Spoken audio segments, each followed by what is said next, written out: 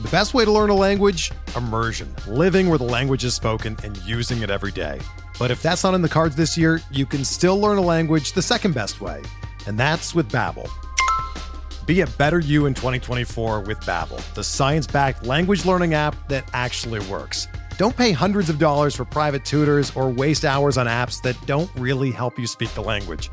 Babbel's quick 10-minute lessons are handcrafted by over 200 language experts and help you start speaking a new language in as little as 3 weeks. Babbel's designed by real people for real conversations, and their tips and tools are approachable, accessible, rooted in real-life situations, and delivered with conversation-based teaching, so you're ready to practice what you've learned in the real world. Here's a special limited-time deal for our listeners.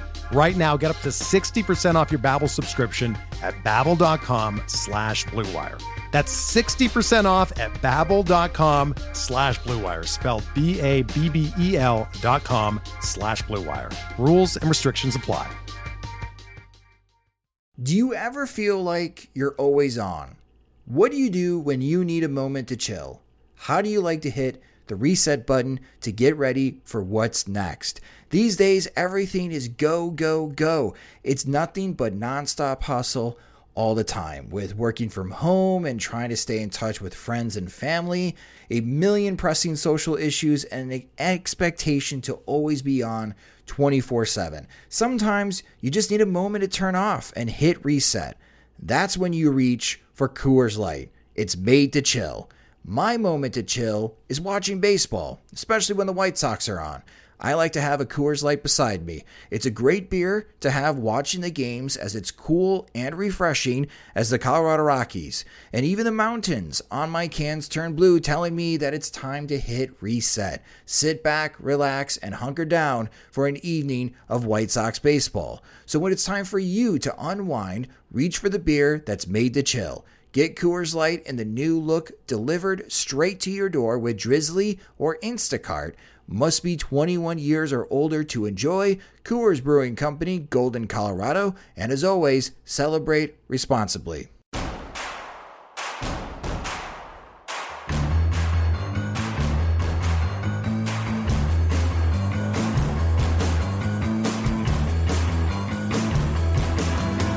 From your favorite source for Chicago White Sox talk, delivering news, interviews, analysis, and more.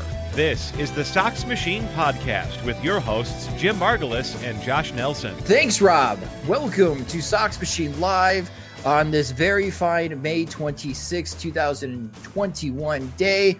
I am Josh Nelson alongside Jim Margulis, the managing editor of SoxMachine.com. And Bennett Carroll is with us. He's back from vacation as he went to Cancun and going to weddings and being Mr. Popular, flying all over the place. He records one wake-up call and goes on vacation. Listen, I took my time. I earned my time off, and I took it. I don't see the big deal. Gotta love it.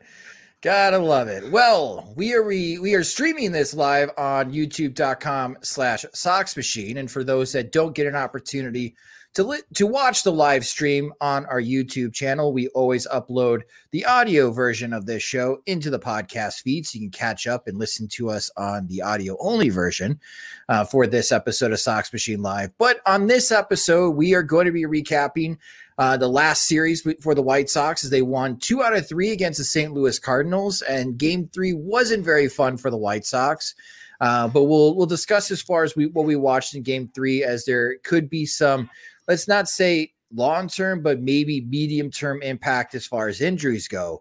Later in the show, we will be previewing this upcoming weekend series against the Baltimore Orioles, and weather is going to be playing a factor in this series. We'll touch on all of that. But Jim, let's start right away with the White Sox. They won this series. They won 2 out of 3 games, and we had a interesting in as far as a pitcher's duel going on in Game 1, and the White Sox benefited with the St. Louis Cardinals going too long with their starter, and Andrew Vaughn made them pay, and so did Tim Anderson. And Game 2 against Jack Flaherty, the St. Louis Cardinals forgot to play defense, And in game 3, the Chicago White Sox forgot how to play offense. That's pretty much how you can sum up this 3-game series between the White Sox and the Cardinals, as the White Sox won 2 out of 3. What are your big takeaways from this 3-game series between the White Sox and Cardinals? It feels like the season is being very gentle about introducing any of the ways that the White Sox offense could, go into a prolonged slump. Like they've, Adam Eaton leaving today's game, the outfield being ravaged by injuries, the right-handed production lacking against right-handed pitchers, some cracks starting to show against lefties with 3 losses now in the season and not looking all that great in the opener until a third time through. So it feels like, this is kind of the kind of offense that can go into a slump, like say for, 2 weeks or so and kind of have to pitch like hell to stay away from 500, but it hasn't done it yet. I mean, they benefited from a slow hook in the opener. Then, as you mentioned, the Cardinals defense just collapses. And so they end up scoring 5 runs on 2 soft hits and a whole bunch of mistakes before Abreu actually launched the hell out of one and just made it, actually legit. And then, as we saw in the finale, just a lot of squandered opportunities. Tony La Russa feeling pressured, I imagine just shorthanded enough to where he felt like he had to get 1 run and thus they got 0 runs because they just didn't, they couldn't take advantage of the 3, 4, 5 situations that got to them. And they also wasted outs beforehand. So it was just a compound failure there. So, as you mentioned, they won 2 out of 3, so that's great. But it just feels like they're not doing it in a replicable way. I guess the good news is they keep replicating it. They haven't, hasn't caught up to them yet. So you just hope that at some point, either some guys will, stop slumping or reinforcements will arrive. How about you, Bennett? What were your big takeaways from this series win for the White Sox against the St. Louis Cardinals? Yeah, I mean, coming off of the sweep against the Yankees, it obviously felt good to even just take 2 of 3 from a team. But yeah, I think similar to what Jim said, like it's nice to have. I don't know how long they can keep doing it like this over 3 games where the offense either drops 14 runs or they scramble and try to find a way to win. So there's not much for me to really take out of it. I think I made a realization today that I actually fully buy in on Carlos Rodon at this point, which was never going to happen. But I think I'm in at this point. But beyond that, I really don't. This is just okay, we took 2 or 3. That is the positive, and we're just going to keep going from there. Yeah, and let's talk about the injuries here for the Chicago White Sox. As during the game, I was actually at the game, and I could tell from Adam Eaton just running as far as laying down the sacrifice bunt and beating out a double play that he was having enough speed to get to first base, but he was limping every single time he was running. If he wasn't running full speed, Adam Eaton is limping. And the White Sox took Adam Eaton out of the game. They moved Lurie Garcia from center field to right field and had Billy Hamilton come into the game. And the White Sox are calling that hamstring tightness for Adam Eaton. And then Michael Kopech comes in, and he's looking good. And as he throws his final pitch of the inning, it just seems like he gets shot in the leg and falls down. And they're calling that hamstring soreness for Michael Kopech. And for these 2 injuries, Jim, I guess we could start with Adam Eaton because he is no stranger to the injured list, especially since he got traded away from the White Sox to the Washington Nationals. This has been a concern of ours. And if he has to go on the injured list, who's the next guy up for the White Sox to help out in the outfield? Well, I think the answer after 2 weeks would have been Gavin Sheets, but since he's gone on the road and away from Charlotte, his numbers look a little bit more normal now, so he's not an instant solution. Yeah, it was funny with Eaton. He's got a little bit of that Yoan Moncada thing to where every time he pulls up after running through first, he has that kind of hitch in his gait and kind of looks like he's limping a little bit, and it's almost like an old man walk a little bit. And then when he has to run again, he's fine. So I didn't really notice it, or I just assumed he was just doing his thing. And his removal from the game surprised me in the I guess the micro and the macro and the bigger picture. it didn't surprise me, just because he's been batting 125 since that game against Detroit where he fell down 3 times. And that seemed like it had, I guess they tried to talk their way past it or just shrug it off, but the performance hadn't been there since. So it seemed like, there's either going to be some kind of reversal from that slump to where he'd be producing again, or there would be some toll he would have to pay at some point to say like, okay, I'm not doing it. And basically it might've seemed like he reached that breaking point where he admitted that just his legs weren't carrying him the way he needed to. And it's weird going to Billy Hamilton and Larry Garcia, but then you have Eaton batting 125 for the last 20 games and he's not really any better. So this might be, it's not a good thing to have him out, but it also just might not be a bad thing when you realize just how much he's been underperforming. You like having him at the plate more than the other guys, but in terms of results, his results fit right in with Hamilton and Garcia. Both Kopech and Adam Eaton, I imagine, are going to need MRIs to make sure what the exact extent is for their hamstring injuries. Continuing the conversation regarding Adam Eaton, Bennett, if he does have to go on the injured list, is there anyone in particular that you would like the White Sox to call up to fill in for Adam Eaton if he has to be on the injured list for at least 10 days? So, I mean, Jim mentioned Gavin Sheets, and he's struggled since leaving Charlotte. I know I haven't looked at Brian Goodwin's stats in a little while, but I know he was struggling when they first signed him. But that was the role they had signed him with the intention of, was coming up and filling that role in. Otherwise, like, don't make me say Blake Rutherford. Like, come on, man. Like, it's not Blake Rutherford, but like, it's probably Blake Rutherford right now. Like, I've made jokes that Blake Rutherford's going to be 32 and be in the farm system. Like, don't make me renege those jokes. Is Blake Rutherford on the 40 man? Yes. Okay. So that is a possibility. I think so. Yeah. No Nick Williams. Do you want to try that again? No. Is he even playing in Charlotte? I've seen him surface here and there, but I'm not sure with Brian Goodwin coming up. And Goodwin's been like all or nothing, like basically extra base hits or strikeouts. Well, I figured they would have already called him up if they liked what they saw from Charlotte and help out in Chicago, because they do need help. But the fact that they haven't called up Brian Goodwin makes me think that the White Sox are like, we could use more depth in AAA right now.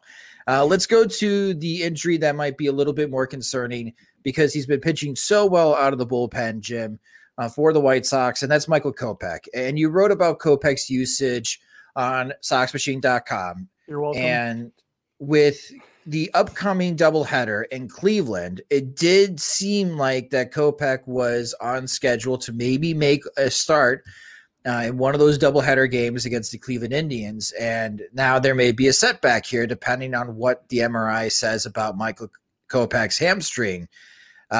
Was this, as far as this particular injury, does this really shake up if the MRI comes back and says Kopech needs to go on the IL and rest for a couple weeks, as far as his schedule to ramp up his workload, that the White Sox might be able to count on him more later in the season?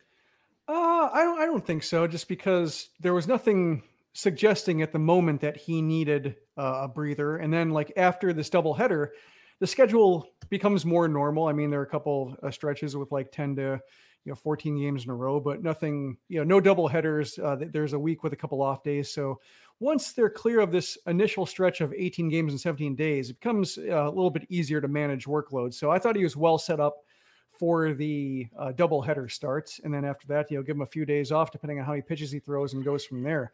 It was unfortunate just when he fell down, the way he kind of flopped around. I was hoping it would be like a funny thing, just like that he took a wrong step and didn't know where the contact was and was just trying to figure out if he needed to do anything. And I GIF all set up for, to say like you just, was ready to throw down and start breakdancing badly. And then like the way he hobbled off the dugout, I was like, oh no, that's a bad one.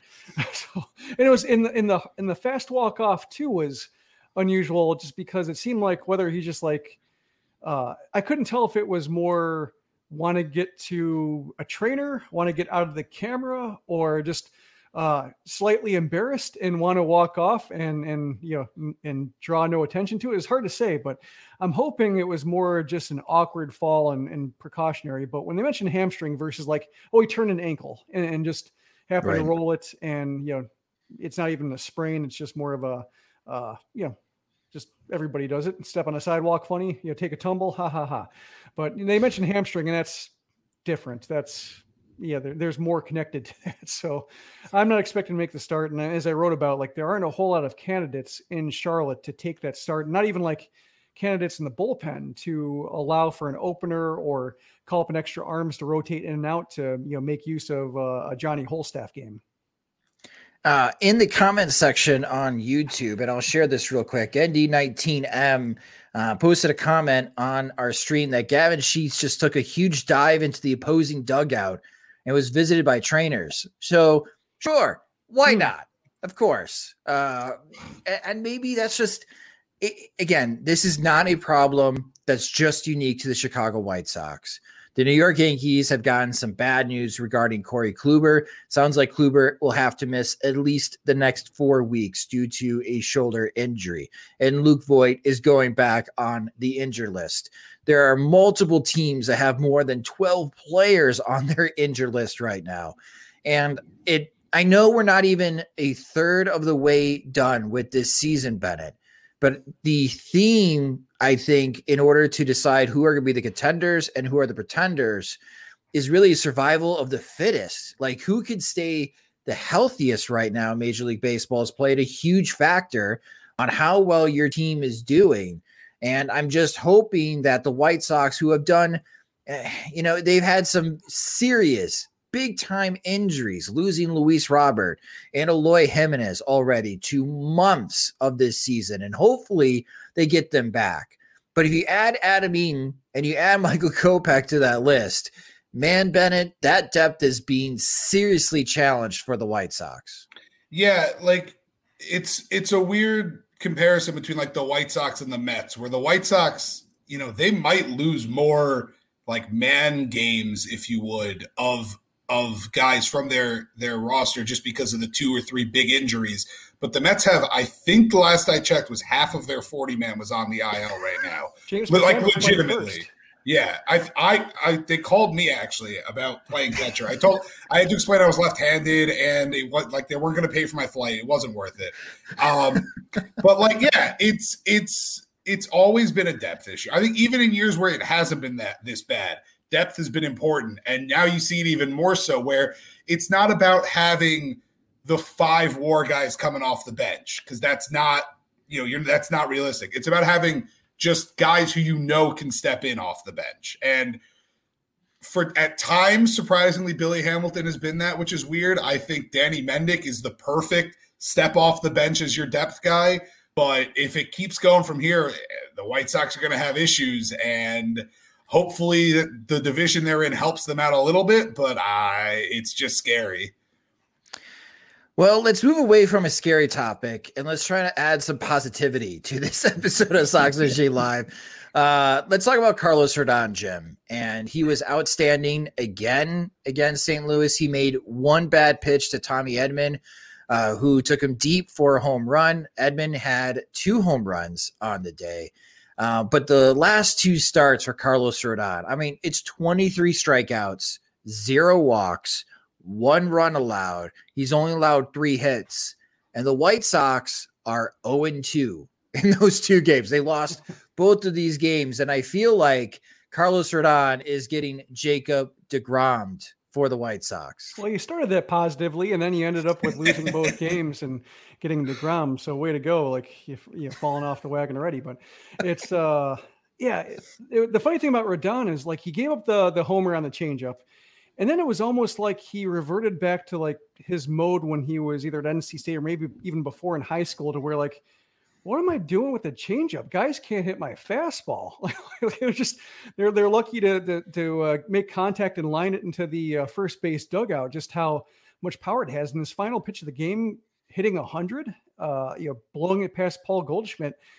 That, we've talked a lot about this season about how with Carlos Rodon, you can't see a lot of things coming. You didn't see a no-hitter coming. You didn't see the ERA and all the amazing peripherals supporting that low ERA coming. And now I didn't see 100 for a final pitch of a game in late May. Like, not, this wasn't just a fresh arm, in April, a fresh arm coming off an injury. It was just when the fatigue wall starts to set in and maybe start ratcheting it down and gearing up for 6 months of baseball versus the adrenaline of just being out there. You're just seeing with each start more and more power. And even like the one start, like where he had a couple starts where he's like started out throwing like 92 in the first inning. He was still getting up to 96, 97.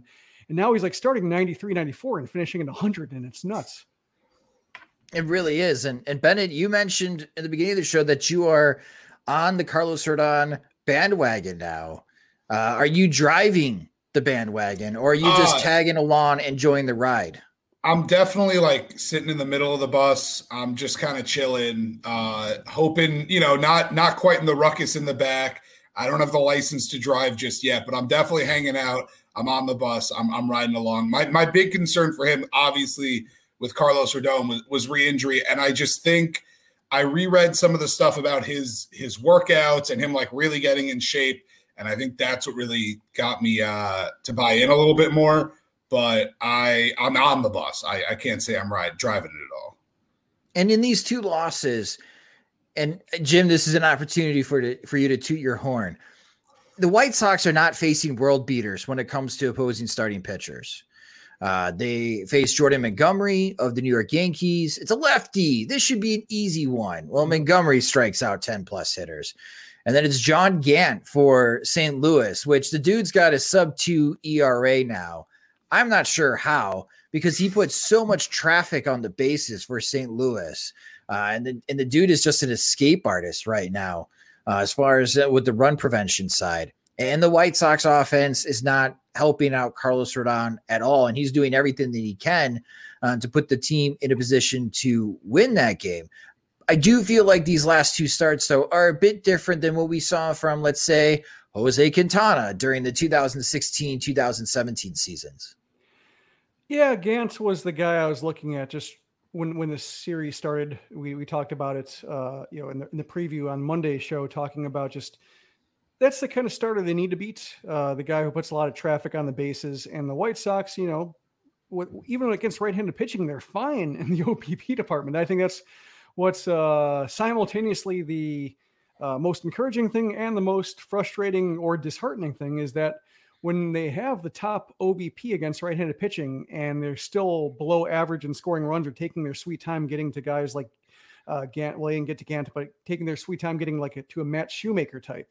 That's, I think, what is worrisome. And I guess the one thing you can say is that, perhaps, if Yasmani Grandal gets his left-handed swing back at any point, that's one thing that could tilt the lineup over to be like just, causing rallies, but never capitalizing them, to having that one extra bat that can provide instant offense with one swing, a 3-run homer, rather than hoping for a sac fly after 3 carefully constructed bats or a bunt. That's what they're lacking, because I think they're first in OBP, but the last I checked, they were 10th in slugging against righties. So they have the capability of just causing traffic. It's just the impact bats. And even like Yohan Moncada, he didn't have a great game. He had some weird swings against Gant. So maybe there's something in his delivery that causes deception, but they've also been shut down by enough ordinary right-handed pitchers to where you can't just say like every guy's deception, because like at some point you can just say that every pitcher is attempting to fool hitters. That's like part of the job description of pitching. So it would seem like eventually that excuse runs out. The White Sox, let's say, Jim, at the end of the season, the White Sox are a 500 team against right-handed starting pitchers. That's great.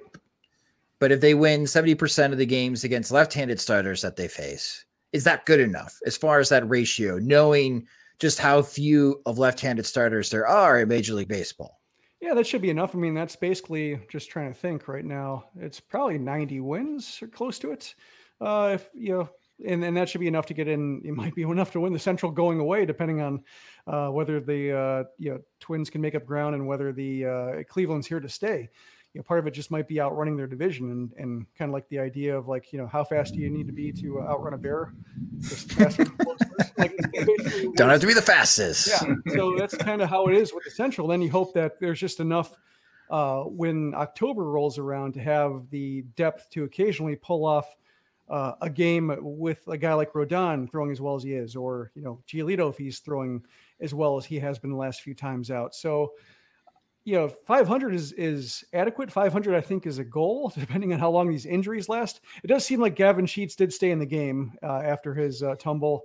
And also, Adam Engel is playing center now. He went 2 for 4. Looks like he was lifted just to, you never quite know if it's like he was lifted in order to fly back to Chicago. But I'm guessing first game in center, that's just more lifted to not complete a game and to introduce him to a full game's work next time out. But you never know. Anyway, Adam, Engel went 2 for 4. It's probably one of those things like, Adam, you hit a home run. You just went 2 for 4. You're good to go. Come on. On. We need you this weekend. Hop on the flight. Where are they playing right now as far as Charlotte? Because they're not at home. Norfolk. So, hey, you're already facing some of the Baltimore Orioles players. Come on, hop on a plane. Let's go face the real Baltimore Orioles team. Let's shift to another topic here. And he did not have a good game 3, and that is Yermin Mercedes. Mercedes had 4 plate appearances. First plate appearance, bases loaded. He lined out, and it was good contact. It's just that Adamine got thrown out at home. It was a nice defensive play. Second plate appearance, bases loaded, doesn't capitalize. Third plate appearance, runners on first and second, doesn't capitalize. Fourth plate appearance, runners on first and second, doesn't capitalize. So many opportunities for Yermin Mercedes in game 3 against St. Louis to really be a hero for the White Sox and be that offensive catalyst for them. And some notes that I have, because I want to talk about as far as this regression in May, because now it is a regression for Yermin Mercedes. And in the month of April, we pay a lot of attention when White Sox hitters join the team at how well they're doing against the 4-seam fastball, how are they handling against velocity, and the slider. The slider has given White Sox hitters, especially young hitters that are just getting their first taste of the major leagues, a tough time. And in the month of April for Yermin Mercedes, he passed with flying colors. Against 4-seamers, he had a .357 batting average, slugged .643. And against sliders, he hit .300, and he slugged .700 against sliders. That's fantastic. In the month of May, Mercedes is still doing well on the batting average side against 4-seamers. He's hitting .320 against fastballs, but he's slugging just .400. Against the slider, he's now hitting .227, and he's slugging .318. And these numbers drastically change with 2 strikes against Yermin Mercedes. We know that he has 2 different swings. His first swing, he's really loading up that front leg as it helps him get his hips through the zone, and he can really mash pitches that are in the inside or middle part of the plate. And he's more of a pull hitter in the first 2 strikes that he's working with. When he's got his second strike working on him, he shuts that front leg down. It's a no-strike swing, and he can capitalize on pitches towards the outside corner. Well, opposing pitchers are figuring that out. On 2 strikes in the month of April, opposing pitchers really challenged Yermin Mercedes with the 4-seamer. They threw it 36% of the time against Mercedes with 2 strikes, and he hit .300 and he slugged .400. But in the slider in the month of April, they only threw it 15% of the time against Mercedes, and he did not have good results. He hit .111 and he slugged just .222. In the month of May, opposing pitchers are throwing the slider with 2 strikes against Yermin Mercedes now 37% of the time. That is a huge jump in pitch usage against Yermin Mercedes with 2 strikes. And he's not getting any better as far as making contact. He's hitting just .188. And the 4-seamer is being thrown 33% of the time with 2 strikes at Yermin Mercedes. And he's hitting .333, but no extra base hits against that pitch. And Jim, this is something that, we've talked about that maybe was going to be coming for Yermin Mercedes, and just looking at the numbers, the league is adjusting to him. And that adjustment seems to be a lot more sliders now, especially with 2 strikes. And they're still pumping as far as the 4-seamer. They're actually increased the amount of velocity he's seen, especially with the first 2 strikes on the outside corner of the plate. 10% more in the month of May. So I think it boils down to that opposing pitchers right now are attacking Mercedes in the outside corner for strike one, strike two. As soon as they get there and they get him thinking outside corner and he changes his stance, now here comes the slider in the inside corner, and he hasn't been able to figure that out or make another adjustment to punish the pitchers attempting to go with this strategy against him. Yeah, I think I've noticed like a lot more 2-strike counts. I think that's my biggest takeaway, is that in the first month, the 2-strike swing was a novelty. It was, oh, he got to 2 strikes, and now you're going to see him battle. Now you're going to see him dig in. This is fun. Gather around the TV because this is, now you're going to see a battle. But now it just seems like he gets to 0-2 or 1-2 pretty quickly, very quickly, as Hawk would say. And that's when I start getting tired of that 2-strike swing, just because, especially like when there's nobody on base, or maybe there's 2 outs, or a situation where it's early in the game and you may as well just let it rip. The value of a strikeout is not that damaging or not that special to a pitcher. So you may as well let it rip. That's when, I see the swing come out where you're kind of feeling for the ball, poking, and it seems like he tends to drop the bat head and poke or pop up pitches to the right side into foul territory. And we talked about a little bit with Nick Madrigal, how he sometimes seems like he's trying to avoid the strikeouts and almost put the ball in play for the sake of putting the ball in play versus actually trying to make productive contact and absorb the risk of, not being you're not having like a contact rate in the high 90s, it might be in the low 90s, perish the thought. With Mercedes, I think I'd like to see, because he's not a fast baser, there's no value for him getting on first, like no special value to him just reaching. If he just reaches out and like pokes a grounder through the right side. So when the leverage is there or when the leverage isn't there, I should say, and you may as well just hope for a double, see what happens. I wouldn't mind seeing him just try to be more aggressive with his 2-strike swing, just to maybe at least change the scouting report and not feel like all I got to do is get to 2 strikes and then he'll get himself out, or he'll just like feel for pitches off the plate and won't have convincing swings in anything. Bennett, what are you seeing with Yurman Mercedes in the month of May? I mean, similarly, yeah. I think the 2-strike swing, and I always thought it was cool. The second you see it, though, he's all right. He's going to battle. He's going to have fun. Like you said, he didn't have a single extra base hit. Like, that doesn't surprise me. That's a single swing, and there's nothing wrong with it being a single swing. But that's a swing where he's going to, he'll hit it the other way. He'll find a hole and drop a single in. So I agree with Jim. I actually would like to see him try to load up on a couple 2-strike pitches, just A, to change the scouting report, agree, and B, to, what's the worst thing that happens is the same thing happens. Sorry if you hear the thunder in the background. There is a full-on storm.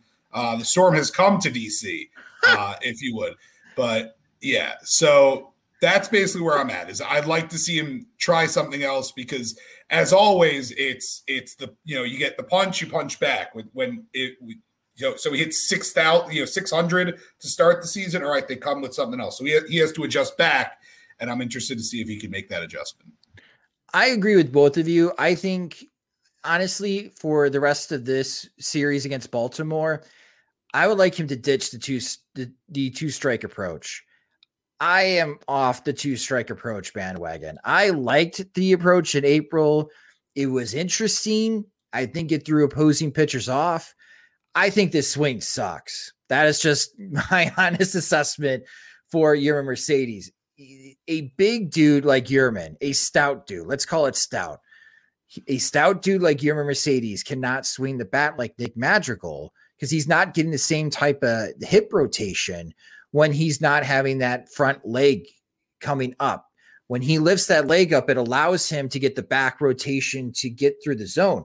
Right now, he's just all arms and shoulders. That's why we see so many flares to right field, because he's just not building up as far as that bat speed and that bat load. And I think he just needs to ditch it. I understand what he's trying to do. This is my first time in the major leagues. I'm trying to prove that I can get on base no matter what. And I'm not too proud to slap a single here and there.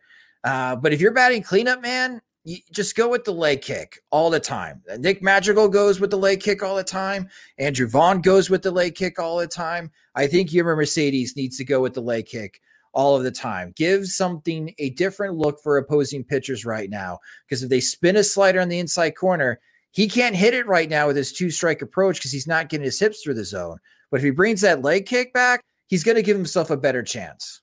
Yeah, one thing, one tweet I found that Chris Kamka tweeted out, I think it was right after the homer off Astudillo. He said, pitch speeds of your mean Mercedes home runs this season, 87.6, 86.4, 92.2, 84.5, 84.9, and 47.1.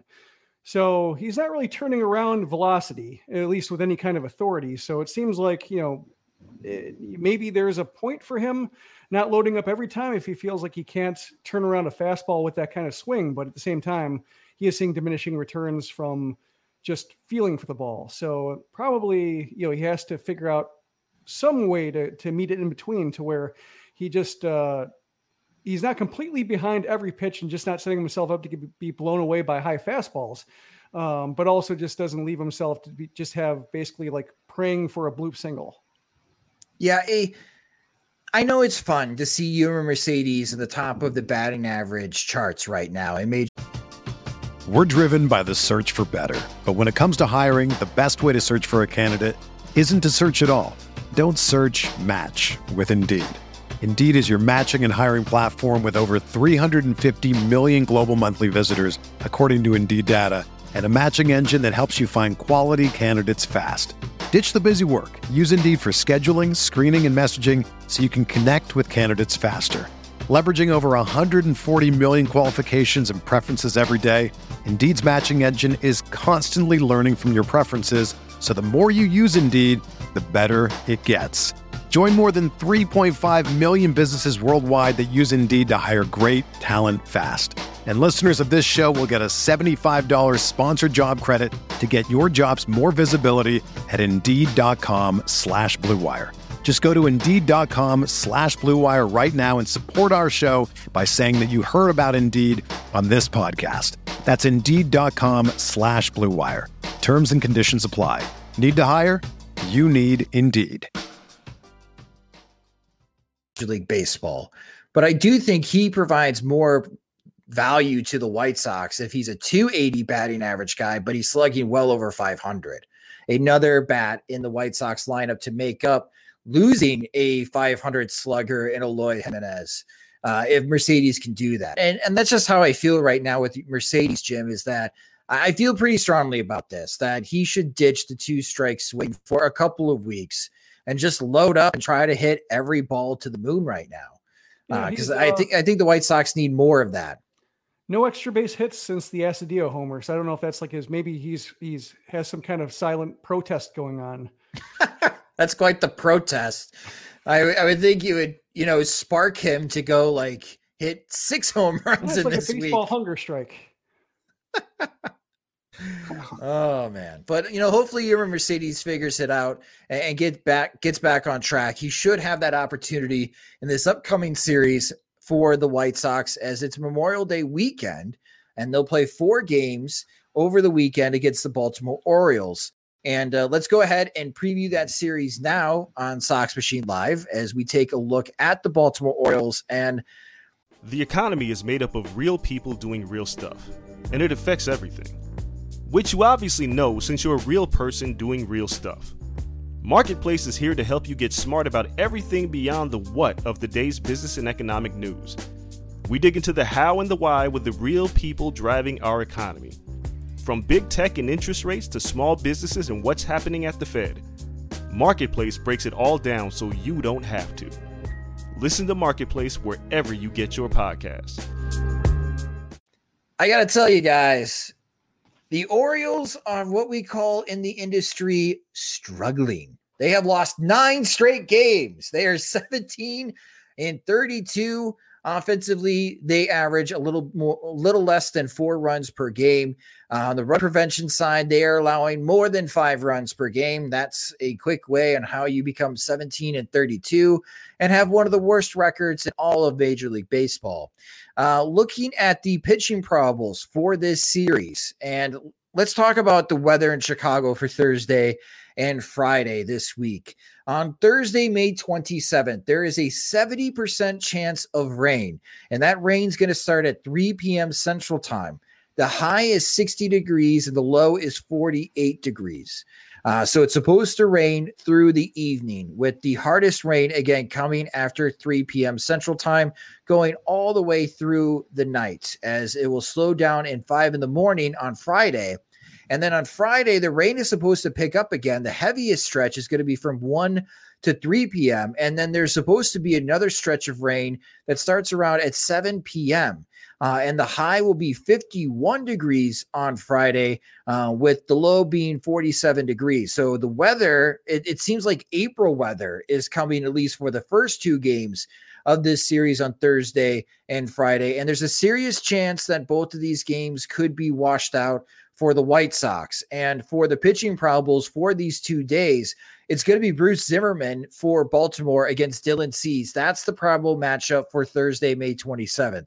On Friday, it is Matt Harvey for Baltimore against Dallas Keuchel. So again, we'll see weather pending on what happens with these matchups. Going into the weekend on Saturday and Sunday, the weather looks great. It's going to be sunny. It's going to be in the low to mid 60s in Chicago. These games should go on schedule. It's going to be John Means for the Baltimore Orioles against Lance Lynn. And on Sunday, it's Keegan Aiken against Lucas Giolito. But Jim, with weather, we talked about this in the past, and on Memorial Day, Monday, the White Sox are heading to Cleveland, and they already have a doubleheader scheduled for that game, for that day. They're going to play their first game around 2:00 p.m. Central Time, and then the second game around 5:40 p.m. Central Time in Cleveland. Again, weather pending what happens as far as on Monday. But we mentioned with Michael Kopech, and we mentioned with Adam Eaton's injuries, and that the White Sox are playing 18 games in 17 days. Is Mother Nature helping the White Sox out if rain wipes out either Thursday or Friday? I don't think it hurts. On one hand, you have the Orioles, who have lost 9 in a row, and we've talked about it before with other teams going through massive losing streaks, with the way the Royals and Twins have struggled, that kick them while they're down. And even if Kopech's out of there, Kopech probably would have been available for the opener of the series, and Eaton probably would get a breather. But yeah, probably wouldn't hurt to have guys take a day off. On the other hand, Tim Anderson was out of the lineup. Yasmani Grandal was out of the lineup. You're just getting days of rest, so they should be back.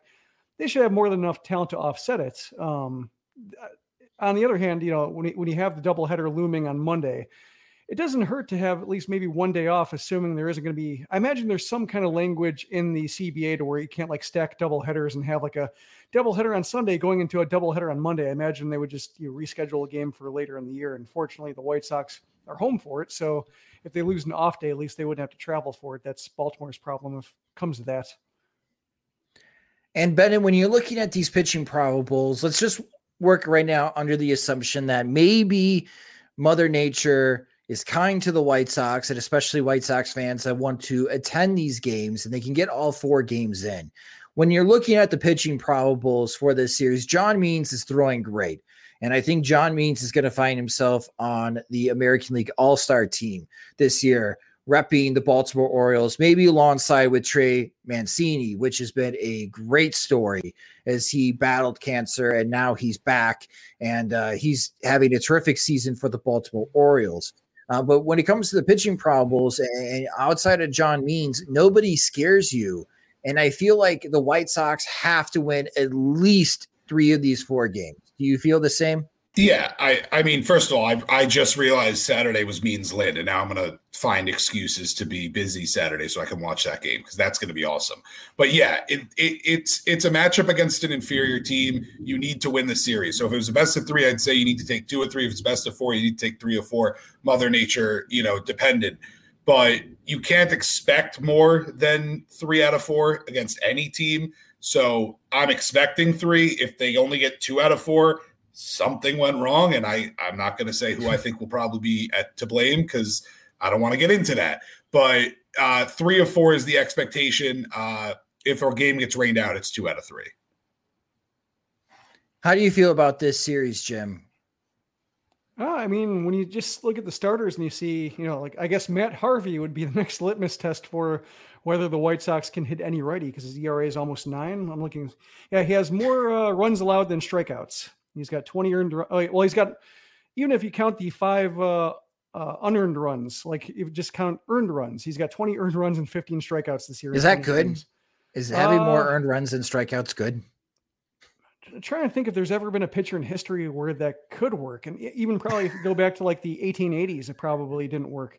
But yeah, like he's the next litmus test for whether the White Sox can like hammer a righty without the assistance of like cartoonishly bad defense like the Cardinals had. So that's, I think, what I'm looking at. Means is good. If Means shuts down the White Sox, that's, even if he's lefty, it's like, that's fine. Like, it's a good pitcher beating an offense. That'll happen. I would love to see Means versus Rodon, just because it seems like it would be the matchup of lefties with insanely good ERAs getting very little support. Means has a 1.79 ERA, but he's 4-0. He's got 10 starts. So he's had 6 no decisions with that kind of line. And I think that's what, that kind of speaks to the quality of the Orioles offense. So I'm hoping that, Lynn can do the same thing, hold up his end of the bargain, even if he isn't like Rodon grade sexy right now with just how he's demolishing hitters.